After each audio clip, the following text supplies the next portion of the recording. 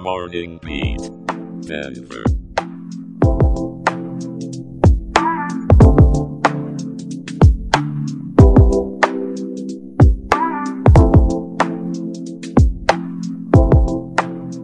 Good morning, Denver. It's Friday, December 1st, 2023, and you're tuned into the very first episode of Morning Beat Denver. I'm your host, Aaron, bringing you the latest news and stories to kickstart your day. And I'm Jenna, your go-to for all things weather. Get ready for a dose of fun and a splash of sunshine, or maybe snow. It's Denver, after all. Before we dive in, we want to give a huge shout out to our friend in Denver, Mike D, for suggesting we start Morning Beat Denver. Mike, this one's for you. And for all of you tuning in, we're here to bring you a mix of local news, good news, and of course, the weather forecast, along with some friendly banter to make your morning commute a little brighter. That's right, Jenna.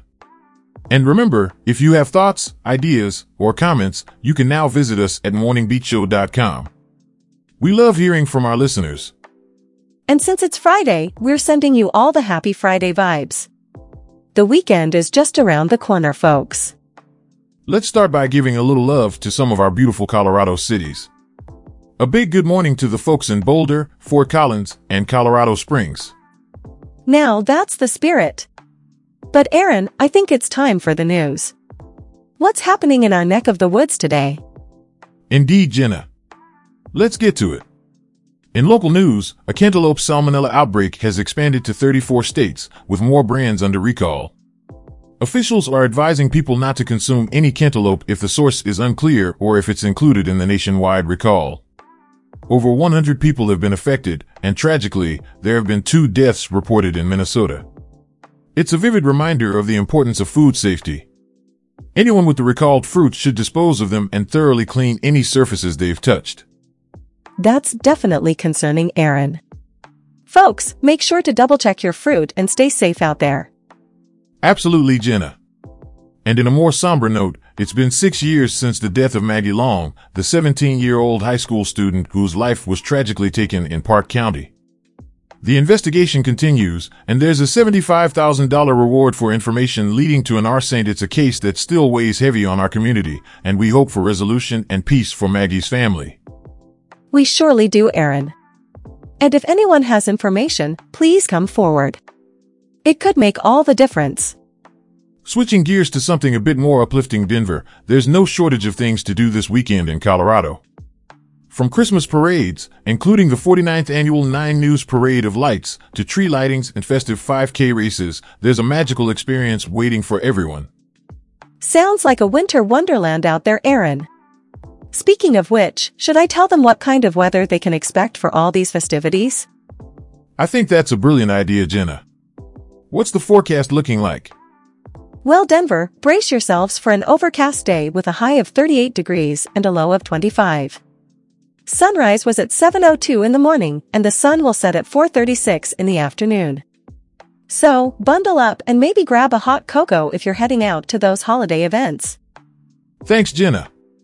Nothing like a good cup of hot cocoa to warm the spirits. Now, let's move on to some good news, shall we? I'm all ears, Aaron.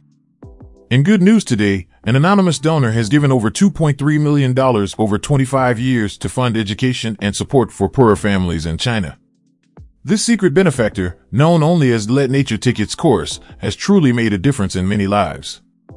That's incredibly heartwarming, Aaron. What a beautiful legacy to leave behind. It really is, Jenna. And in health news, looking on the bright side of life could help cut your risk for dementia.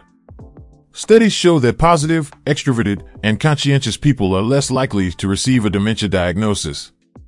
It's a testament to the power of a positive outlook.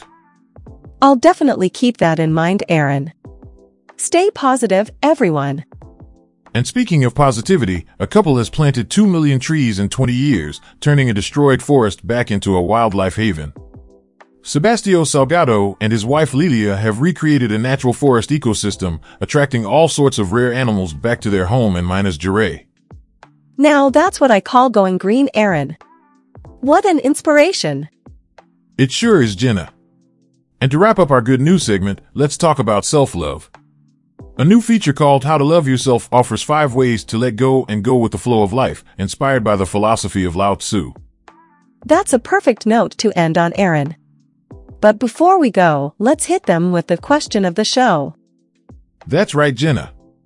Today's question is, what precautions should you take to stay safe during the Cantaloupe salmonella outbreak, and what festive events are happening in Colorado this weekend? You can answer right on the Spotify mobile app or share your thoughts on our Twitter at Morning Beat Show using the hashtag #DenverQOTD. And as we sign off on this inaugural episode of Morning Beat Denver, remember that every morning is a new opportunity to make a difference. Whether it's planting a tree or sharing a smile, your actions matter. So true, Aaron. And hey, Denver, keep your chin up and your heart open. Thanks for tuning in, Denver. Have a fantastic Friday, and we'll see you Monday on Morning Beat Denver.